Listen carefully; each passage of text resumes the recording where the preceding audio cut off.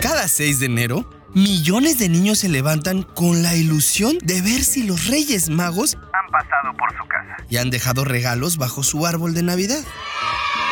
Una tradición extendida por el centro de Europa y Latinoamérica. Dile a los más pequeños de la casa que esto les va a interesar, ya que se trata de la historia de los 3 Reyes Magos.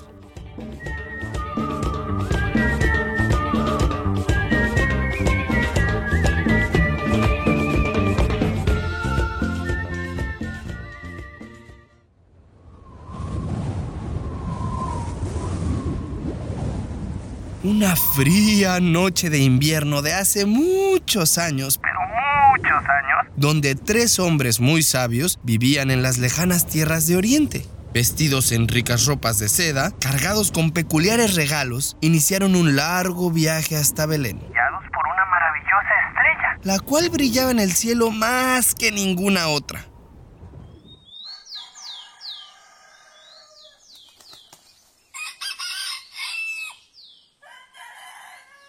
Aquellos 3 hombres eran reyes y magos. Todos supieron que esa estrella anunciaba el nacimiento del Hijo de Dios. Los nombres de estos magos eran Melchor, Gaspar y Baltasar.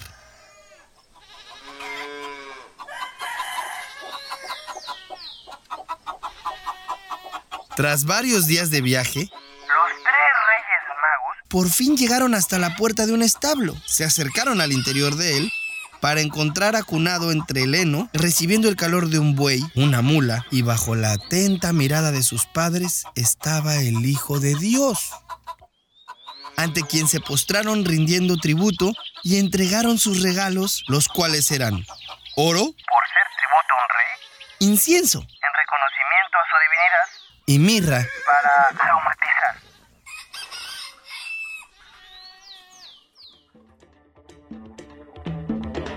Desde entonces, la madrugada del 6 de enero, fecha en la que llegaron hasta Belén, los Reyes Magos recorren el mundo a lomos de sus camellos con regalos para los niños que se han portado bien. Y a los que no, les dejan un pequeño saquito de carbón, para recordarles que deben mejorar.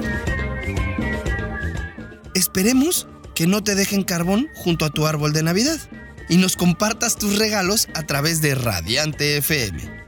Mientras sigues escuchando Castillos de Arena.